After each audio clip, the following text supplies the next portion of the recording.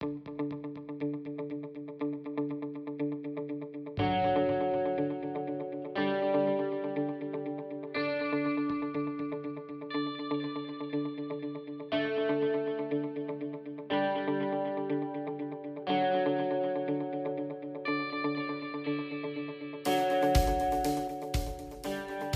and welcome to Running Through History with Coach Hensarling.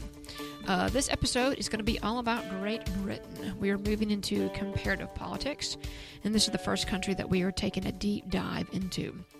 And so for Great Britain, you guys, this podcast is going to be not just an introduction to Britain, but I'm going to give you guys an overview of Britain, a little bit about their geography, a little bit about their history, and about their political institutions today.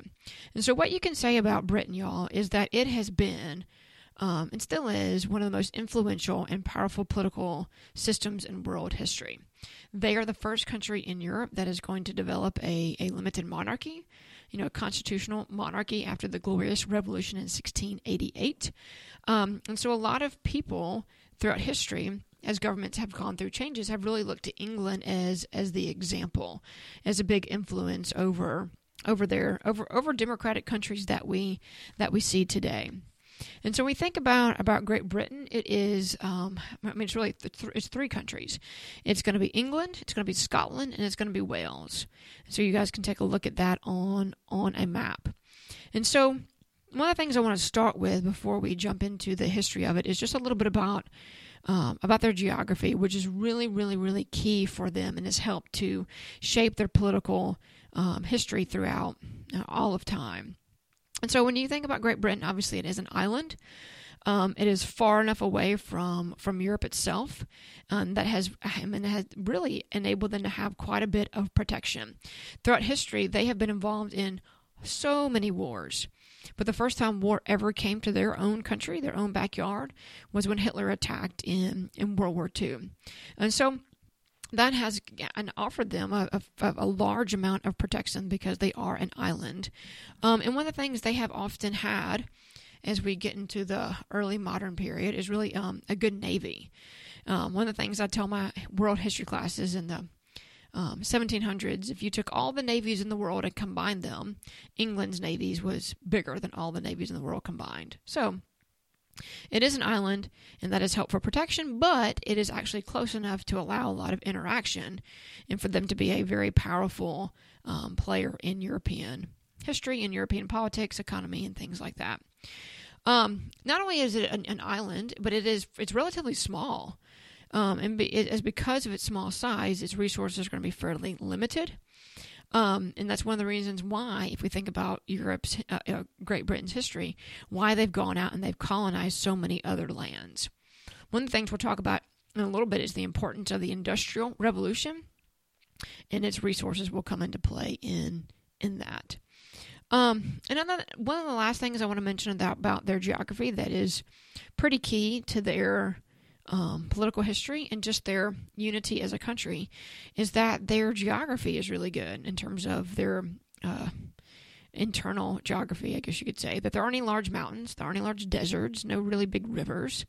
And so they have been able to, over time, they've been able to connect themselves in terms of transportation, communication, and things like that. So that's a big part of who they are. All right.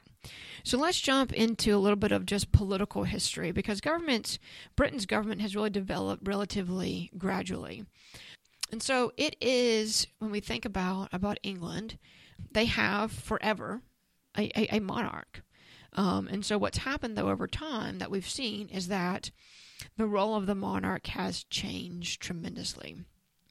Another thing I want to mention, just right off the bat, before we jump into that, is Great Britain doesn't have a constitution, which is really weird that a country that has been an influence in the development of so many other modern democracies, that has never had a written constitution.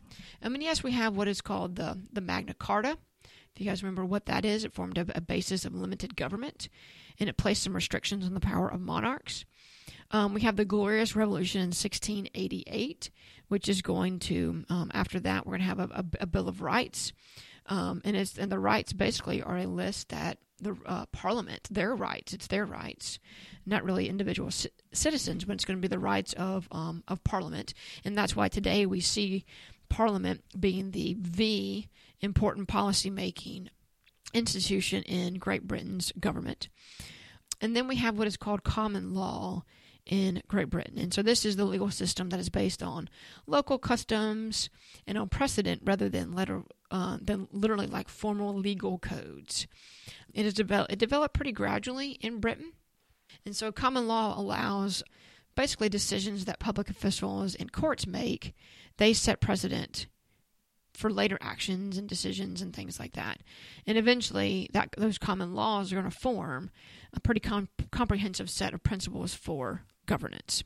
But again, no constitution. So that's pretty wild that is going to happen.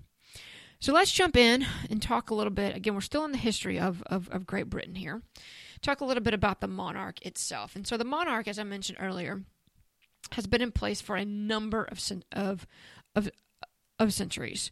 And as I mentioned with the Magna Carta, that is what's going to place a limit on the king. And so today, and then after the English Civil War with the Bill of Rights, today the monarch has no decision-making power whatsoever. They are mainly a symbolic. They're symbols in British society. They're symbols in British politics because they have absolutely, positively no decision-making power when it comes to government. All right, so after the Magna Carta, we have what is called the English Civil War, which I mentioned a little bit ago. And so that's going to be this conflict between the king, basically, and Parliament. And Parliament's going to win in this war, which is wild that this is going to be what happens in this war, the king versus the Parliament. And so what's going to happen after that is we do have the Bill of Rights, and that is what is forever going to give Parliament the power that they need. So one of the last things we're going to look at here is the Industrial Revolution. And I would say that is one of the most important parts of their history. The Industrial Revolution started in England in the 1700s. And they're going to go through this massive transformation of economy. Their society is going to be transformed because their society is going to go from a very rural, agrarian society to a very urban, industrialized one. There's going to be a development of a working class. I mean, it's an economic transformation, y'all. It's just the factory system is going to be produced. I mean, it's a massive change that is going to happen because of the Industrial Revolution. Lives are going to be changed. And so what's going to happen, y'all, is that from this Industrial Revolution, there's a lot of good that comes from it. We have jobs that are being created, cities are being born. We have goods that are being produced, all kind of really, really, really good stuff. But what also is going to happen in the Industrial Revolution is how that working class is going to be treated. Because the working class, they're going to be the people, if you guys think back to your U.S. history days in the Progressive Era. Do you guys remember that? That when you think back to that, of how the workers were treated in terms of their working conditions, they're not being paid a minimum wage. You think about their working, how long they're working. You think about where they're working in the safety measures that were not being taken. We think about the tenements that the workers were living in. You think about the food. You guys remember the Meat Inspection Act, Adam Sinclair, and the food that was being sold to the working class, y'all? So I'm referring back to all your APUSH stuff. But yeah, the working class is going to be treated terribly. And so because England is going through industrialization first, all that is happening to them. And so what happens, y'all, during the Industrial Revolution is this idea is going to come about that is called the noblesse oblige, which is basically the idea that the upper class has the duty to take responsibility for the welfare of the lower classes. That's what what we could think about in terms of, at that point in time, during Industrial Revolution, we have the Great Reform Act of 1832, where more people are going to be allowed to vote. We have the Reform Act of 1867, which is going to give about 3 million working class people the right to vote. And then we have the women's suffrage movement in 1918, which is going to give all men and women over the age of 30 the right to vote. So like 8.4 million women are going to be given the right to vote. So because of the Industrial Revolution and this idea of noblesse oblige, where they again feel the responsibility, the upper class feels the responsibility to help out the lower classes, we see the electorate expanding. But not only do we see the electorate expanding, but we also see the government's their willingness to accept kind of what would be called, quote unquote, a welfare state, and giving support, like, for instance, the 10 Hours Act, which is going to limit the amount of hours that somebody can vote, child labor laws, things like that. And then we have things like, in England today, the National Health Service, where all people are going to have free health care. So that idea is going to come about during the Industrial Revolution. Not healthcare per se, that's going to be later on in the 1900s, but just the idea of the upper class having this obligation to the rest of the population, okay? And including more people in the political process and protecting the rights of workers, okay? Like mandatory education is another one that we could think about too. So that's just a look there at the Industrial Revolution and how that's going to reflect in terms of their economy and their politics. So we might refer back to that in a little bit. All right. What else can we say about their history? Colonialism. They are going to be the colonial power from 1750 to 1914, and that's going to be made possible because of industrialization. If you looked at a map of the world in 1900, y'all, it would be covered up in British red. It'd be all over Africa. It would be in Asia. It'd be in the parts of the Middle East. And so that's going to be something that's really going to drive their industrialization, because I mentioned earlier in terms of resources, really the only thing that England had locally that they had a big access to was they had a lot of coal and a lot of iron, but a lot of other stuff, cotton, wool, spices, any other things, they are going to get that from their colonies. So they will be, think about the phrase British Empire. Empire was huge. I mean, even going to Canada, Australia, and New Zealand. Did you guys know, fun fact, that the Queen of Canada, Australia, and New Zealand today is Queen Elizabeth II of England? And there's a governor general who sits on the executive branch of each of those governments that represents England, or Great Britain, I guess you could say. Fun fact. Okay. So that is just a brief little look at little overview of England and a little bit about their history and where they are coming from. All right, let's now turn our attention to some of the political institutions and traditions in Great Britain. Traditions and institutions that have been in place for hundreds of years, those really kind of guide Great Britain's stable democratic regime. The monarch, again, is still, they're technically the head of state, but they don't make any decisions. It's the prime minister and the cabinet. They form the policy-making group of Great Britain's democracy. The system is called parliamentary, which means that the prime minister and the cabinet members, they are the members of the legislature. So what I want to do is in the rest of the podcast, I want to talk a lot about all these institutions. And so first up, I want to talk about the linkage institutions. And so if you remember what a linkage institution is that link between the government and the citizens. And so we have political parties, interest groups, we have media, things like that connect the government to the citizens. And one of the biggest linkage groups are going to be the political parties. And so there are really two major political parties in Great Britain. One is called the Labour Party, and the other is called the Conservative Party. There are other parties. We're going to talk about the Liberal Democrats.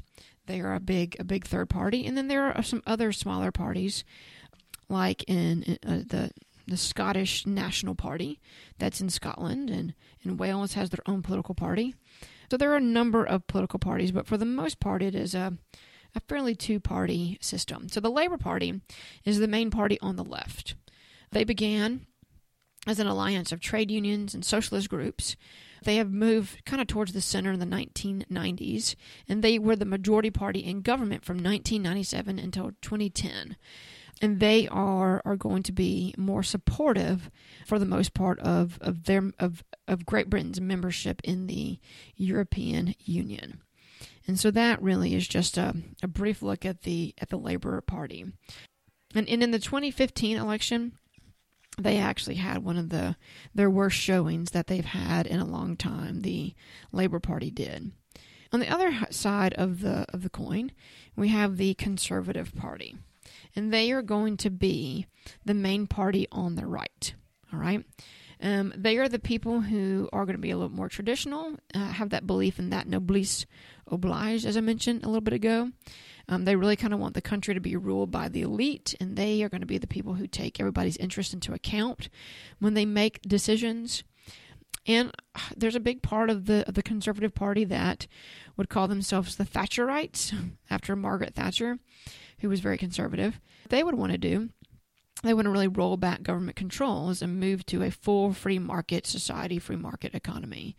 And I would say that the Conservative Party, y'all, they're the ones who tend to see the European Union as a threat to Britain's sovereignty. So those are the two main parties. The left is the Labour Party, and the right is going to be the Conservative Party. But then we also have what are called the Liberal Democrats. And this is going to be, these were actually two parties at one point. There was a Liberal Party and the Social Democratic Party, and they came together to form a political party in the 1980s. And so they're really going to be this Liberal Democratic Party. They wanted to be a strong middle party. They wanted to kind of see how they could find a compromise between the two major parties, the Labour and the Conservative, how they could go from the Thatcherites, their extreme conservative leadership, and then the Labour's really leftist views and strategies. So they're a little bit more of a I know it says Liberal Democrat, and we probably in America would think of them as being super left, but they are not in England. So they try to find a balance between the Labour and the Conservative Party. And again, there are some other political parties that I mentioned about we have the British National Party, the UK Independence Party. So there are a lot of third parties that do play a fairly big role in their politics. Okay, and so that is a look at the political parties in England. Okay, let's talk a little bit about the election system in Great Britain. Great Britain, they're parliamentary elections because that's what people vote for. They don't vote for the Prime Minister, they vote for the members of Parliament, and there are 650 seats total. The British parliamentary elections are what we call like a winner-take-all. There are no runoff elections. And so this is a little like a single-member plurality system, and so each party will select a candidate to run for each district. And so the person that wins the most votes, they get the position even if he or she does not receive a majority of the votes in the district. And so the British nickname for this system is called, quote, first past the post, end quote. And so it's kind of like a racehorse. That's where that is gonna come from. And so one of the things that's kind of interesting for MPs or members of Parliament is they don't have to live in the districts that they represent. So each party decides who runs in each district. So party leaders are going to run in safe districts where they know that their party is always going to win. And so in districts where they know they're going to lose, they're going to just kind of, almost run somebody just to run. They're almost going to be just a sacrifice there. And so that is how elections are run. And so again, when we think about the Prime Minister is going to be, they're known as the first among equals, and they are not directly elected by the people, but they're a member of Parliament, and they're the leader of the majority party. So the Conservative Party regained the majority in 2015, and so the Conservative Party then elected the Prime Minister. They picked the Prime Minister of Great Britain, and so that's how that system is run. So again, when we think about the elections, which are very different from ours, the party determines who runs and where they're going to run. They don't have to live in the district. Party leaders will often run in safe districts. And so elections are, again, the first past the post, very single-member districts. That's how elections are going to run. And usually, I think the percentage that we've seen in the last couple elections, about 70% of eligible voters in Great Britain are going to vote. And we do have some regional governments to where Northern Ireland, they're going to have a regional government that is going to to represent them. Scotland and Wales, they're also going to have a regional parliament that is going to be a big part of their regional government. What else do they elect? Oh, they're also going to elect people to the EU. So that will also be an election that will happen in Great Britain, where they pick people to represent them in the EU. All right, so let's talk a little bit about the institutions of the government. Most of the countries in the world today, the British government, they have 3 branches of government, and they do have a bureaucracy. The legislature, the parliament, is divided into 2 houses, which actually the British actually invented that idea, which many democratic countries have copied over time. And so again, it is, I mentioned it's a parliament, it's a parliamentary system.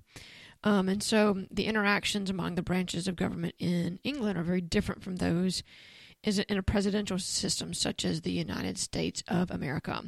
Because in a parliamentary system, the executive branch is, it's fused with the legislative branch, because the prime minister and the cabinet are the leaders of parliament.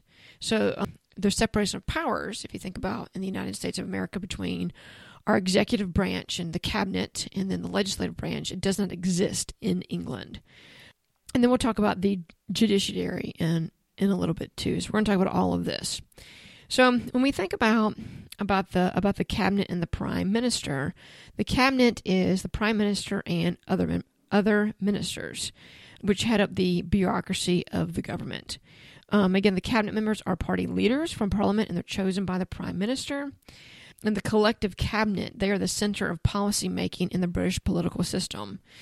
And the prime minister's job is to shape those decisions that the collective cabinet makes into policy. So the cabinet doesn't vote per se, and all the members publicly support the prime minister's decisions. So in other words, the leaders of the majority party that are elected by the people, they take the quote-unquote collective responsibility for making policy for the country. Okay? So the unity of the cabinet is very important for the stability of the government. The prime minister, I think I mentioned this earlier, is what is called the first among equals, but he or she is the head of the government. Again, prime minister not directly elected by the people, but they are a member of parliament, and they're the leader of the majority party.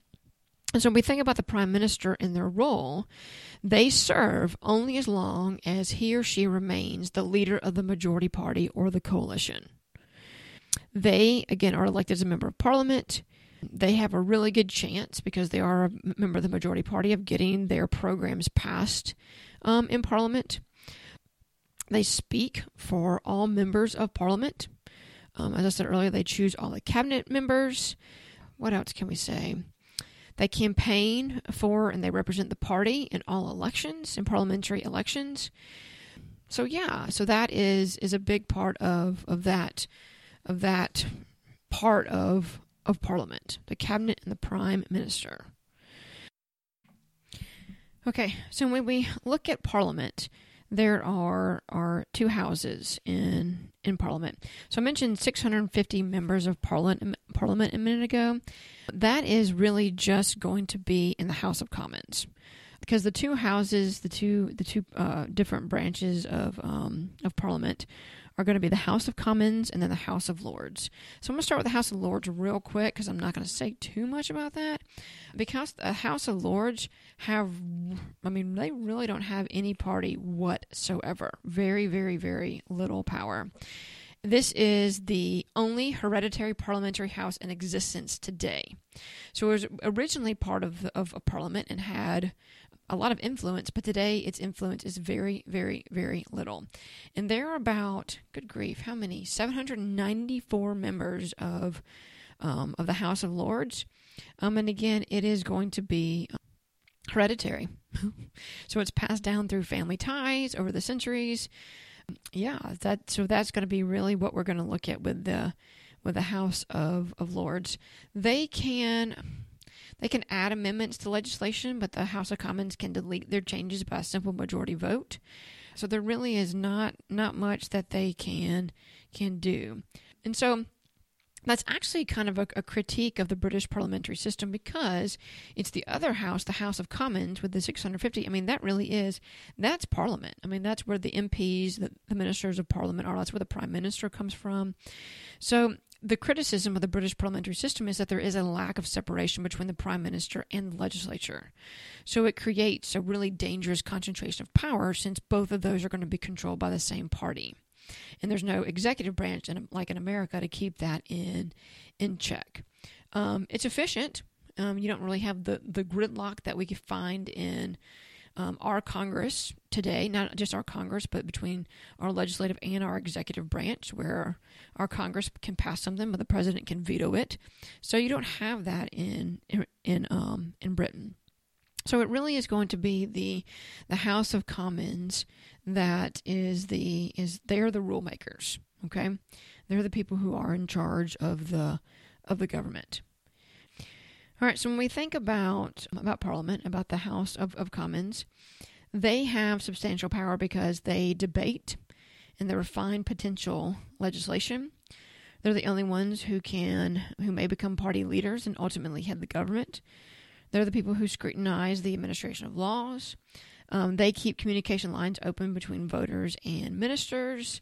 I mean, they're the real deal. They're the people who are going to make a majority of the decisions when it comes to legislation in the British system of government. But as I said earlier, there is a bureaucracy, and so Britain has hundreds of thousands of civil servants who administer laws and deliver public services. A lot of civil servants, they do clerical work and they do other routine work of a large bureaucracy. But there are a few hundred what are considered to be higher civil servants who directly advise ministers and who oversee work of the departments. So they actually coordinate and implement the policies that the cabinet members set. British bureaucracy is relatively stable. It's a powerful force in the political system. And the people who are the upper level bureaucrats, they always make a career of government service, and they usually are experts in their area. And so they are very influential to Parliament. They're the people who are going to help Parliament, the House of Commons, make a lot of the decisions that they're going to make in terms of policy. All right. So the top civil servants in the bureaucracy have a great deal of input into policy making. So when we think about the cabinet, each of the ministers, the MPs who lead a particular cabinet, they rely heavily on the advice of the bureaucrats. Okay, the bureaucrats almost never run for public office. They're not active in party politics. They are plain and simple. They are experts, and they will advise the members of Parliament. So the next branch of government that I want to talk about is the judiciary. And so when we think about the judiciary in Great Britain, the principle of parliamentary sovereignty, which basically means the Parliament's decisions are final, this principle has limited the development of judicial review.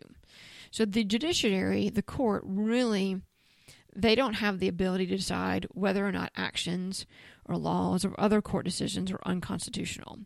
What the judiciary in Britain does, they really can only determine whether government decisions violate the common law or other acts of Parliament, previous acts of Parliament.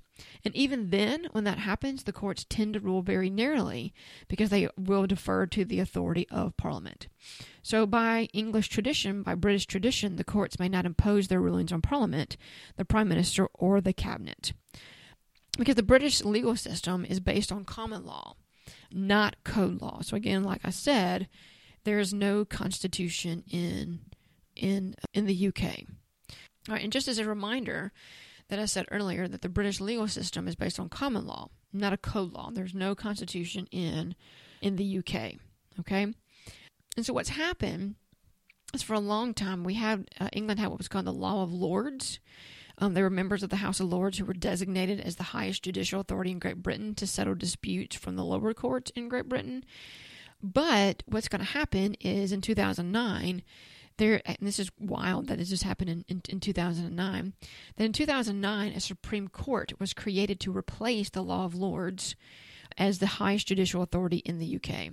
And so the court is going to consist of a president and 11 justices who are appointed by a panel of lawyers. And their chief function, their chief job is to serve as the final court of appeal on points of law in cases across the country. Okay?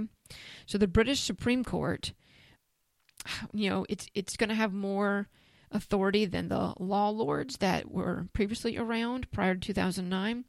But their authority is very limited compared to SCOTUS in the United States of America. So again, it can nullify government actions if they are judged to exceed powers granted by an act of Parliament, but it cannot declare an act of Parliament unconstitutional. Parliament remains the supreme authority under the principle of parliamentary sovereignty. So that really is, so again, just everything defers back to Parliament.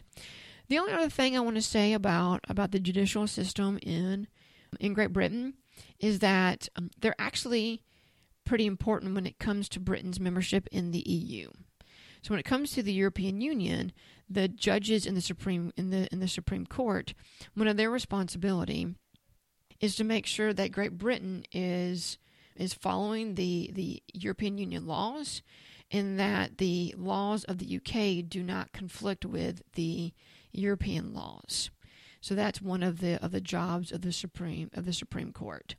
Because Britain, well, we'll see what happens with what's going to happen in the coming years in terms of Brexit, is that a part of Great Britain being a member of the EU is they had to follow the European Union's treaties and laws. So we'll see what happens with that in the coming years. So in this unit, you guys are going to take a look at Brexit, as Great Britain has voted to remove themselves from it. So you guys are going to take a deep dive into that in this unit.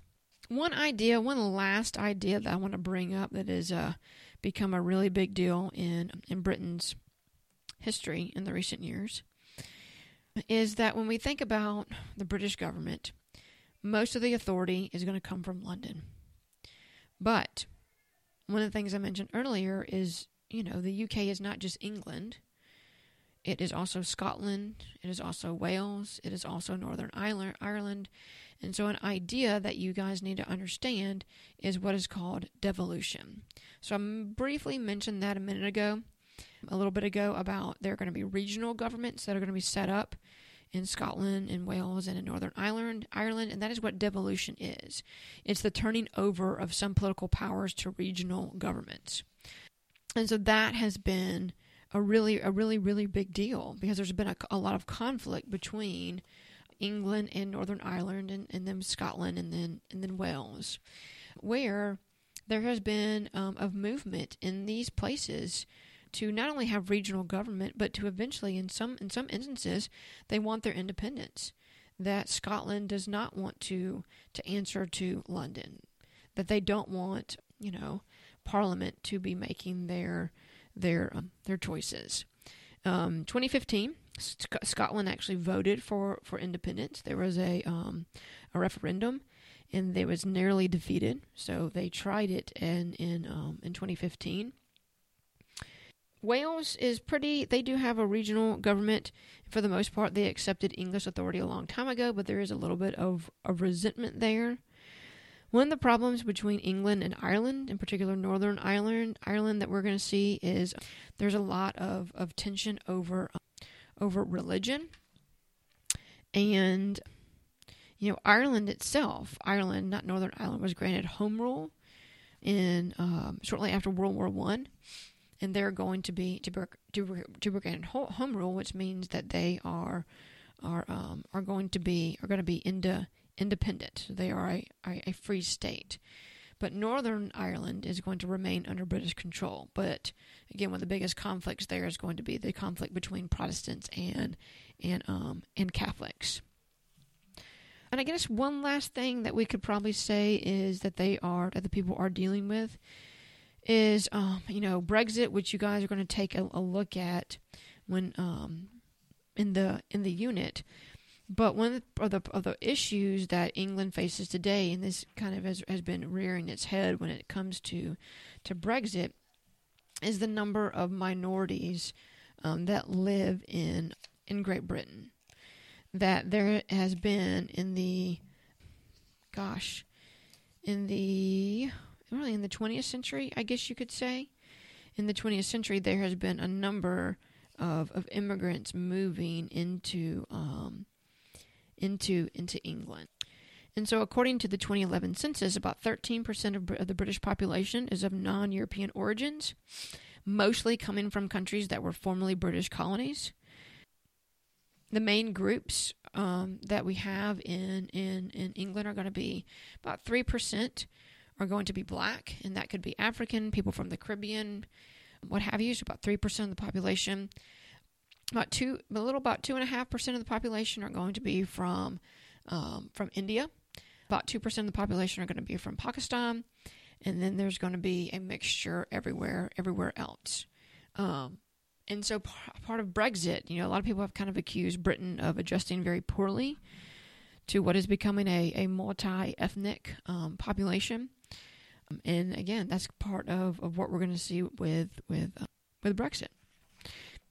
All right, so that is a look at England. I'm trying to think of what else maybe you need to know, but I think that's a good look here at the British system of government. So I hope this has helped you guys in your understanding of Great Britain. All right, thanks for listening.